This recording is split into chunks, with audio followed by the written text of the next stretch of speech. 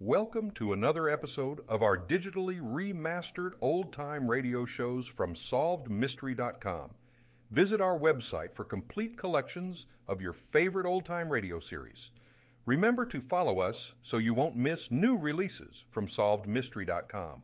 On a cold and foggy day in May of 1886, a young doctor named Arthur Conan Doyle set aside his medical practice for the afternoon, took pen in hand, and began to write a mystery novel. The doctor-turned-writer did not realize then what a lasting effect his works would have on literature. Hello, and welcome to two more new adventures of Sherlock Holmes.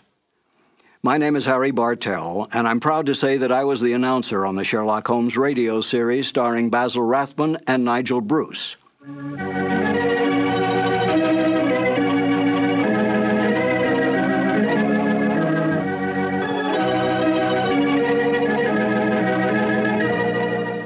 There are more true facts available about the real life of Sir Arthur Conan Doyle than all the fictitious conjectures on the written life of Sherlock Holmes.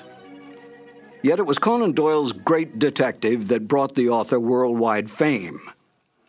This saddened Conan Doyle, for he was really a romantic writer who wanted desperately to be recognized through his well-written historical romance novels. But it was not to be. The first short story to appear, A Scandal in Bohemia, was what made the name of Sherlock Holmes a household word. After writing but 6 short stories, Conan Doyle tired of the great detective. He wanted out. But Conan Doyle's agents, his book publisher, his reading public, and even the author's own mother continued demanding more and more Sherlock Holmes stories. Conan Doyle gave in, spending most of his time devising mystery plots for the great detective to solve, devoting only small periods of time on his other works, all of which he considered more important than Sherlock Holmes. Within months, the popularity of Sherlock Holmes spread worldwide. Conan Doyle was no fool. He knew which side his bread was buttered on, and he soon gave up his medical practice to spend all his time and energy on writing. Today, anyone can go into a bookstore and ask for a copy of Sherlock Holmes stories. Try to do that with any of Conan Doyle's other great works. Such is the power and attraction of the greatest detective of them all, Sherlock Holmes.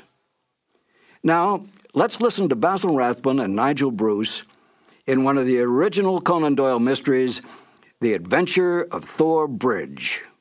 This episode from the life of Sherlock Holmes will be transmitted to our men and women overseas by shortwave and through the worldwide facilities of the Armed Forces Radio Service.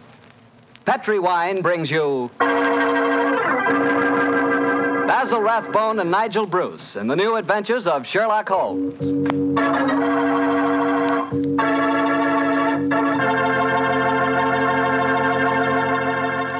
The Petri family, the family that took time to bring you good wine, invites you to listen to Dr. Watson tell us another exciting adventure he shared with his old friend, that master detective, Sherlock Holmes. And while you're settling back comfortably in your chair, mind if I tell you about something I'd like you to share with me? It's a glass of Petri California Sherry. Of course, most people think of Petri California Sherry as the one wine that's really swell any time, but personally, I like a glass of that Petri Sherry just before dinner. You know, that's the time you're a little on edge, you've just finished your day's work, and you're waiting for your dinner, and, well, that's when you want to lean back and take it easy. And boy, that's the time a glass of Petri Sherry tastes like something just too good to be true. Try it. Petri Sherry's the perfect before-dinner wine. And incidentally, if you like your sherry dry, you know, not sweet, then you'll find that Petri Pale Dry Sherry is just made for you. The important thing is the Petri label, because when it says Petri, it always means good wine.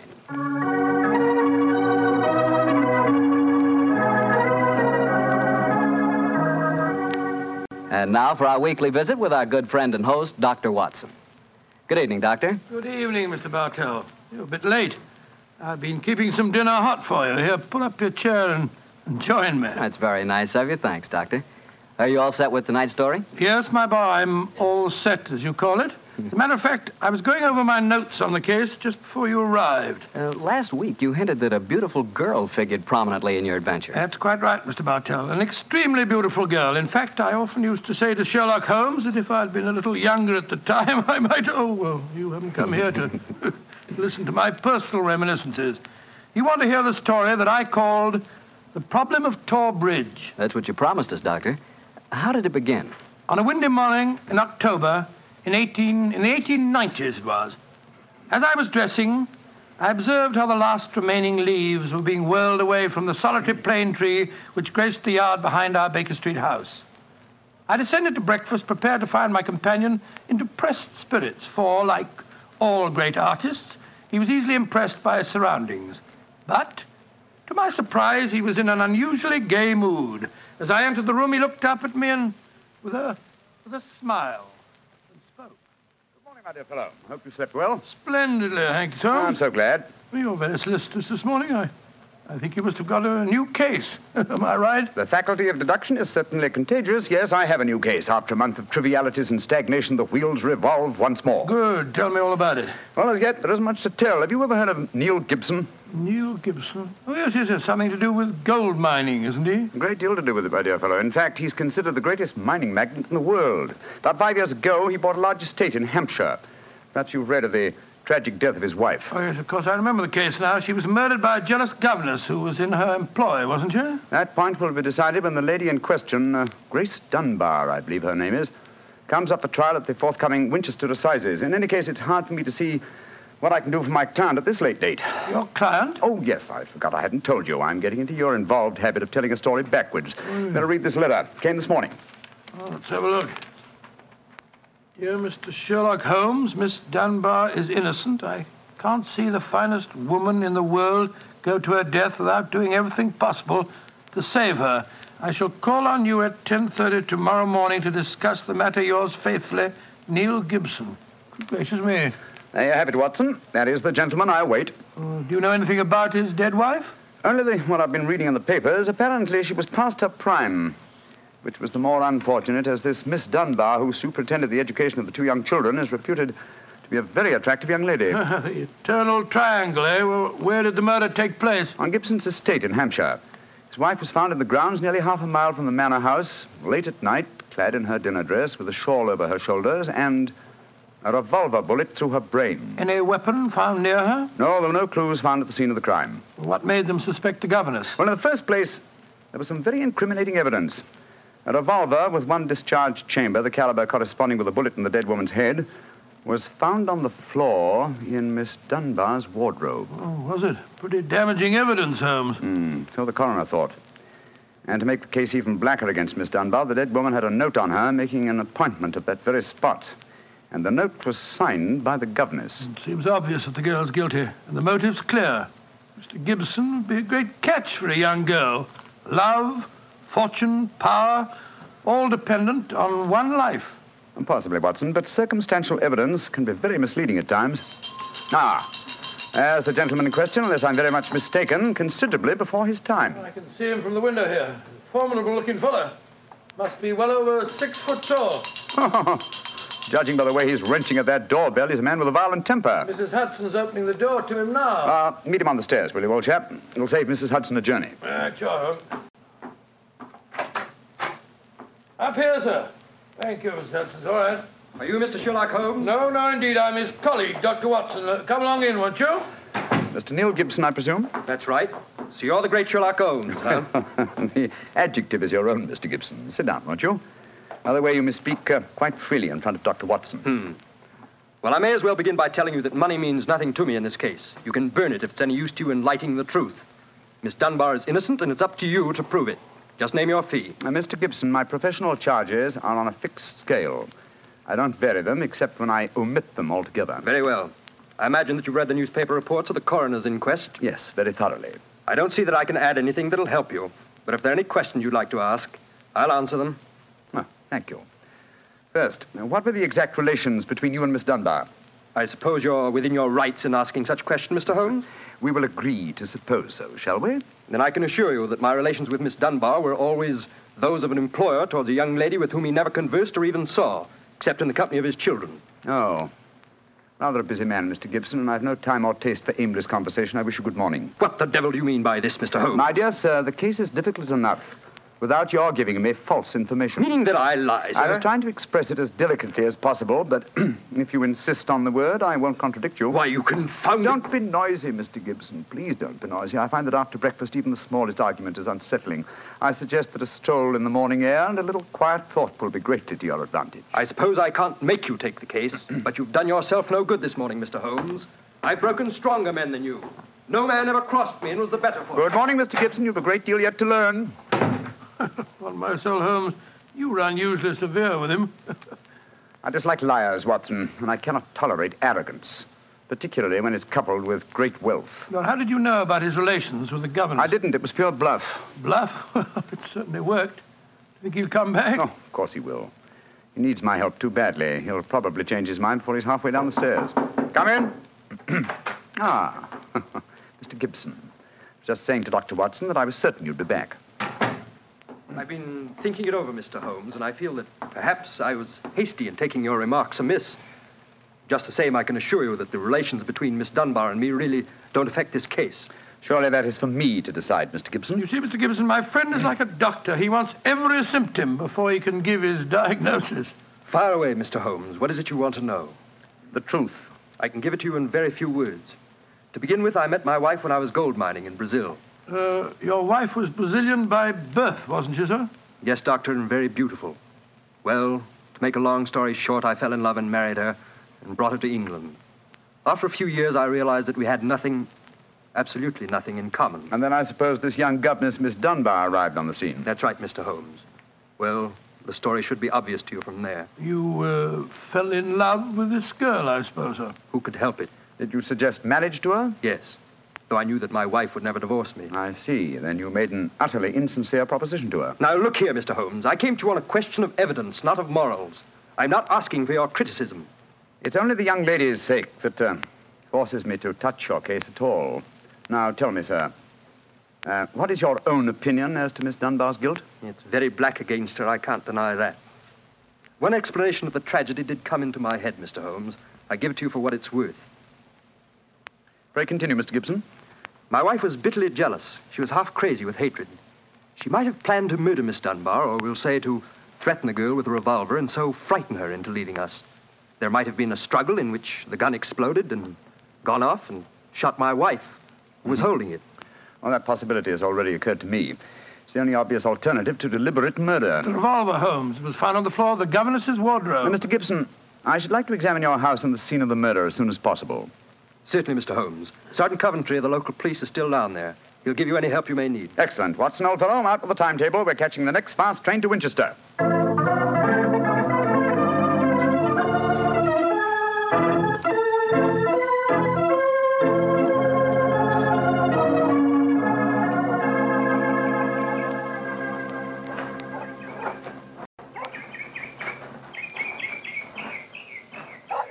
So if I have to have someone else on the case, I'd rather have you, Mr. Holmes. The yard gets called in, then we local police loses all credit for success. Generally gets blamed for the failures. Now I've heard that you play straight. I do not appear in the matter at all, Sergeant Coventry. If I can clear it up, I don't ask to even have my name mentioned. Well, that's handsome of you, I'm sure, and I know your friend Dr. Watson can be trusted, too. Oh, don't worry, my dear fellow. We won't steal any of your thunder. Well, that's nice and friendly of you, Doctor. Well, come on, gentlemen. I'll walk you down to the bridge. That's where we found Mrs. Gibson's body. It's not far from the house here. Well, I must say, Mr. Gibson has a beautiful estate. It must be 60 or 70 acres. Oh, nearly twice that, Doctor. The woods back of the house there belongs to him, too. Mr. Holmes. Yes, Sergeant? There's a question I'd like to ask you. A question I wouldn't ask anyone else. Then please ask it. Don't you think there might be a case against Mr. Gibson himself, sir? I've been considering that possibility. That there Miss Dunbar's a bit of all right. If you ask me, he wanted his wife out of the way, and the pistol she was shot with was his pistol, you know. Was that fact proven? Yes, Doctor. It was one of a pair that he had. One of a pair? Where's the other? Well, Mr. Gibson has a lot of firearms. We never quite matched that particular pistol, but the box was made for two. Well, if it was one of a pair, surely you'd be able to match it. Well, we have them all laid out at the house if you want to look them over. Well, we'll do that later. This, I presume, is Tor Bridge. That's right, sir. Found Mrs. Gibson's body lying right here at the approach to the bridge. I see. I gathered from the newspaper reports that the shot was fired at very close quarters. Yes, sir, very close. Near the right temple, wasn't it? Just behind it, sir. How did the body lie, Sergeant? Oh, on its back, Doctor. No trace of a struggle, no marks, no weapon. The note from Miss Dunbar was clutched in her left hand. Clutched, you say? Yes, sir. We could hardly open the fingers to get at it. That's of greatest importance. It excludes the idea that anyone could have placed the note there after death in order to furnish a false clue. What did the note say, Sergeant? Little enough, Doctor. It just said, I will be at Tor Bridge at 9 o'clock, and it was signed Grace Dunbar. Did Miss Dunbar admit writing it? Oh, yes, sir. What was her explanation? She wouldn't say nothing. Said she was saving her defense for the trial. Yes, it seems odd that Mrs. Gibson was still clutching that note. Seems perfectly natural to me. Oh, come now, old fellow. Argue the thing out logically. If the letter is genuine, it was certainly received sometime before the tragedy, say an hour or two. Why then was the dead woman still clasping it in her left hand? Why should she carry it so carefully? She certainly didn't need to refer to the note at all at the interview. Doesn't it strike you as rather strange? Well, now you put it that way, it does seem a little peculiar. Hello. Did you notice this, Sergeant? Oh, you mean that chip out of that stone on the underside of the parapet of the bridge, sir? Yes, I noticed it. Didn't think nothing of it, though. It's a very large chip. Yes, but it's been done recently. That is how the stonework is white just here. It took some violence to do that. Hand me your cane, Watson, will you? Here you are, Bullet. Thanks. Yes. It's a hard knock. And in a curious place, too. But it's 15 feet from where we found the body, Mr. Dow. Yes, Holmes, I don't see how it could have any connection with Mrs. Gibson's murder. Possibly it hasn't. But it's a point worth noting. There were no footprints, you say, Sergeant? None, Mr. Holmes. The ground was as hard as iron. It's been a very dry summer, and we haven't had any rain to speak Yes, of it's this a pity. Well, Sergeant, I'm much obliged to you, and now I think we'll get back to the house. Right. Cesar will show you where the firearms are, sir. Oh, who is Cesar? Oh, funny kind of a bloke. Brazilian he is. Brazilian, eh? Like Mrs. Gibson? Yes, Mr. Holmes. Comes from the same town that she does, as a matter of fact. Something very fishy about him, if you ask me. Now, if you'll excuse me, gentlemen, I'm going to take a little stroll around the grounds. You started me on a new train of thought in this case, Mr. Holmes. Oh, I'm delighted, Sergeant. I'll get back to the house.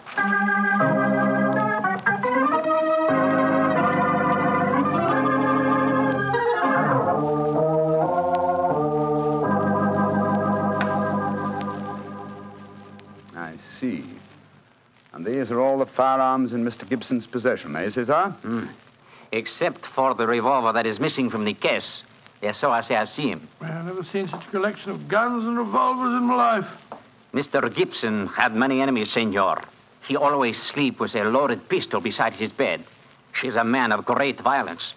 There have been times when all of us were afraid of him. Did you ever witness physical violence towards Mrs. Gibson? No, senor. I cannot say that I have. But I have heard him say many terrible things to her. He would taunt her in front of we servants. I have heard him do it many times. Thank you, Cesar. That will be all. Muito bem, senor.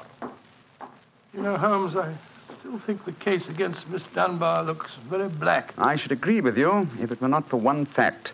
The finding of the revolver in her wardrobe. On the soul, Holmes, that seems to me the strongest evidence of all. I think not, old chap. Huh?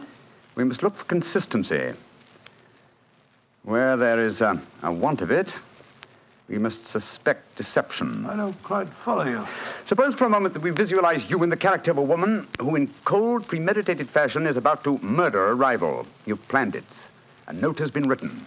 The victim has come. You have a weapon. The crime is well done.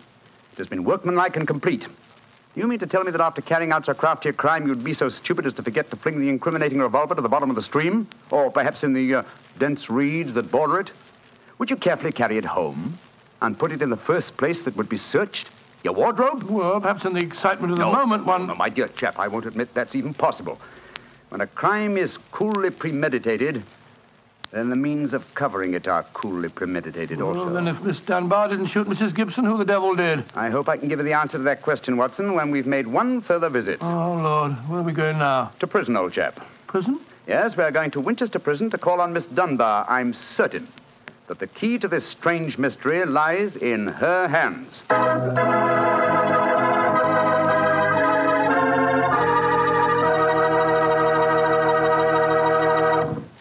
You'll hear the rest of Dr. Watson's story in just a few seconds. Just time enough for me to remind you that the easiest way to make good food taste better is to serve that good food with a good Petri wine. If you like a red wine, well, you want a Petri California Burgundy. If you'd rather have a white wine, then you want a Petri California Sauterne. But red or white, Petri Burgundy or Petri Sauterne, you're choosing a dinner wine that's sure to turn a simple meal into a feast. Your whole family and all your friends will love Petri, the wine that makes good food taste better.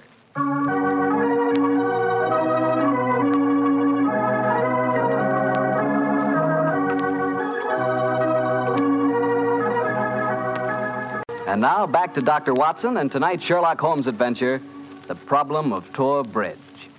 Well, Doctor, did you go to Winchester Prison and see Miss Dunbar? We did, Mr. Bartell. An hour later, I found the two of us sitting in a dank and gloomy cell, talking to one of the most beautiful girls that I've ever seen. Her bright, flashing eyes and her air of quiet confidence seemed sadly out of place in such a setting. Holmes spoke to her quietly, soothingly. Dunbar, tell us of your true relations with the dead woman. She hated me, Mr. Holmes. She hated me with all the passion of her distorted mind. Please tell us exactly what happened on the evening of Mrs. Gibson's death. Well, I received a note from her in the morning. A note imploring me to meet her at the bridge after dinner that night. She said she had something important to say to me. Did you keep that note, Miss Dunbar? No, Doctor. She asked me to destroy the note, so I burned it in the schoolroom grate. I saw no reason for such secrecy, but, well, I did as she asked. And yet she kept your reply very carefully. It's interesting. Tell me what happened when you met her that night. When I reached the bridge, she was waiting for me. I won't tell you what she said, but she poured out her whole wild fury in burning, horrible words. I didn't answer. I couldn't. It was dreadful even to look at her.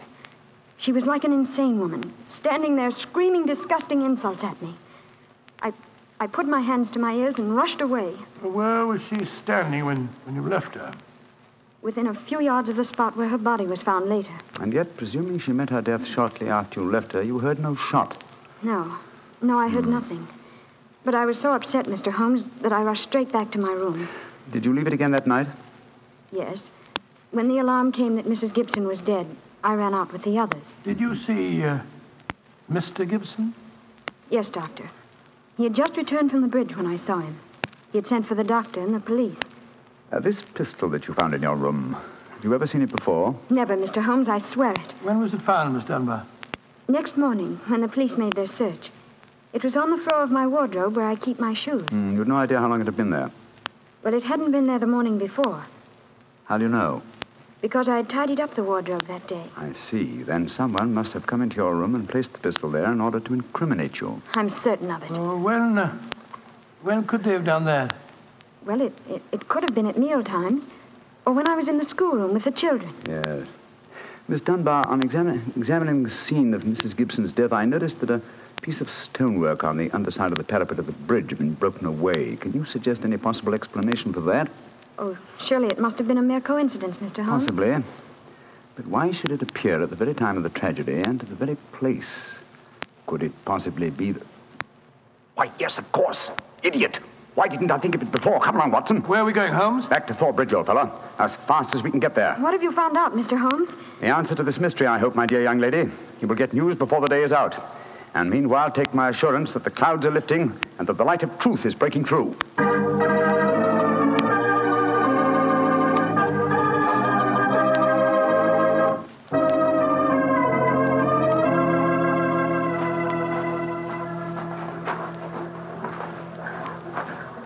Well, Mr. Holmes, you're soon back here. What have you found out? Sit down a few moments.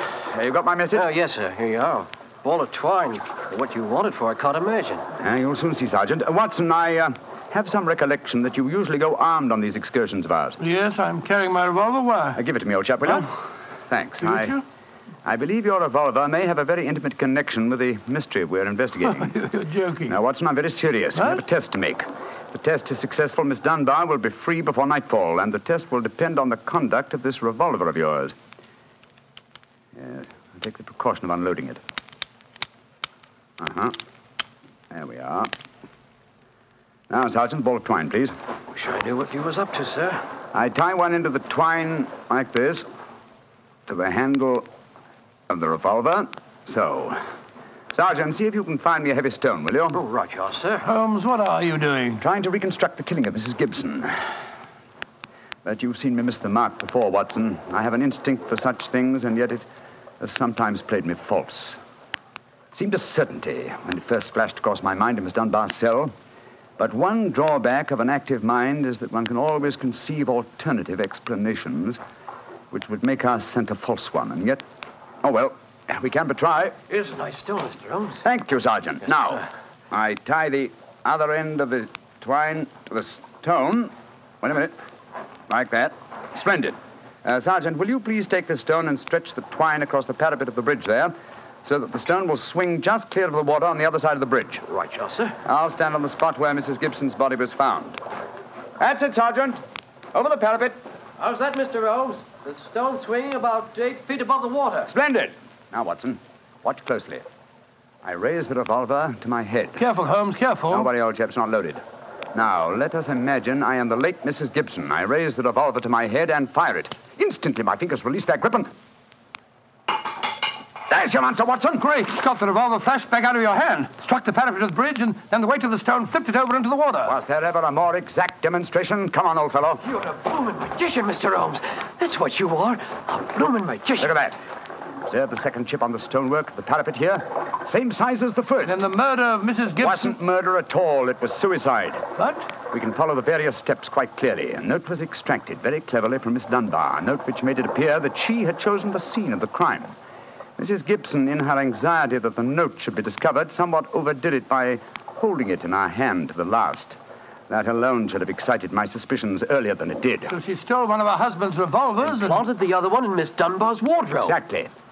After discharging one of the cartridges, which you could easily do in the woods without attracting suspicion, she then went down to the bridge, where she contrived this exceedingly ingenious method of getting rid of her weapon. When Miss Dunbar appeared, she used her last breath in pouring out her hatred, and then, when the girl had left, carried out her terrible purpose. Then the missing revolver... You'll find it with the aid of a grappling hook at the bottom of the stream, and also the stone and the string, with which this vindictive woman attempted to disguise her own crime and fasten a charge of murder on an innocent victim. Yes, Sergeant, and don't forget while you're at it that my revolver's down there, too. Oh, don't worry, Doctor. I'll get some grappling hooks right away.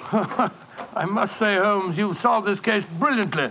Quite brilliantly. I disagree, old chap. And I fear that you'll not improve my reputation by adding the case of the Thor Bridge mystery to your annals. Oh, nonsense, but that's ridiculous. Oh, no, it isn't, old boy. I've been sluggish in my mind and wanting in that mixture of imagination and reality, which is the very basis of my art. I confess that the chip in the stonework was a sufficient clue to suggest the true solution, and I blame myself for not having attained it sooner. Well, Holmes, personally, I agree with the sergeant's opinion of you. Oh? What was that, old fellow? You're a blooming magician, Mr. Holmes. That's what you are, a blooming magician.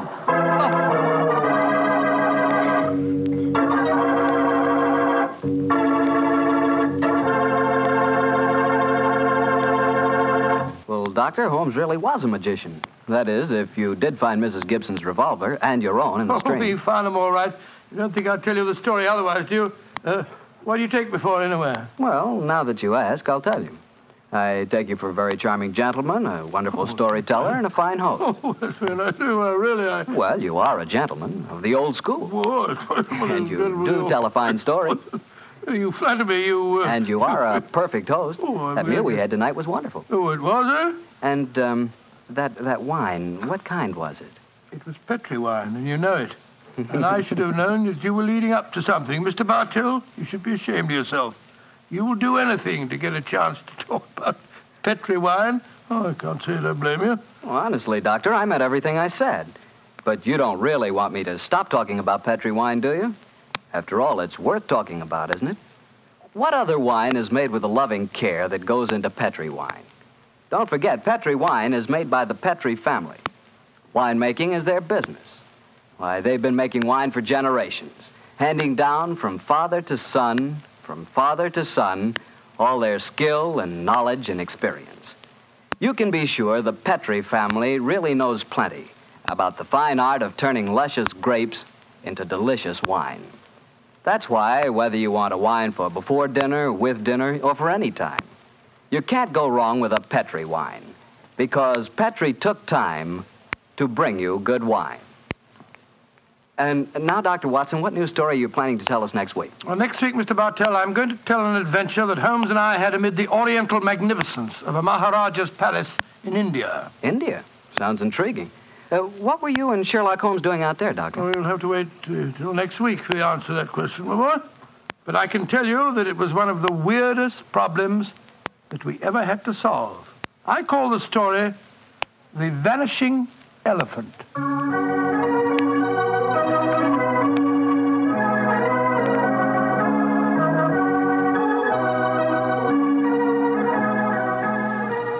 Tonight's Sherlock Holmes adventure is written by Dennis Green and Anthony Boucher and is adapted from the Sir Arthur Conan Doyle story, The Problem of Thor Bridge. Mr. Rathbone appears through the courtesy of Metro-Goldwyn-Mayer, and Mr. Bruce through the courtesy of Universal Pictures, where they are now starring in the Sherlock Holmes series.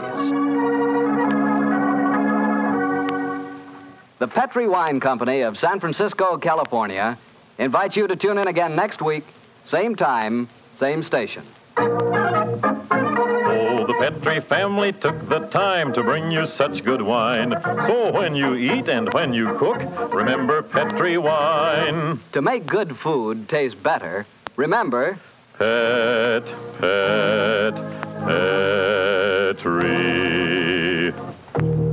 wine. This is Harry Bartell saying goodnight for the Petri family. Sherlock Holmes comes to you from our Hollywood studios. This is the Mutual Broadcasting System.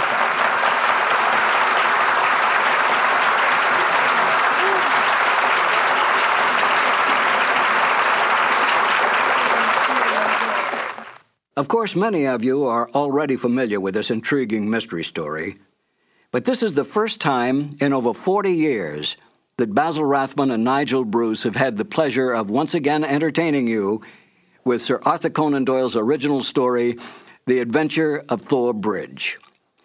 This is Harry Bartell. I'll be right back with more notes on Sir Arthur Conan Doyle and another new adventure of Sherlock Holmes.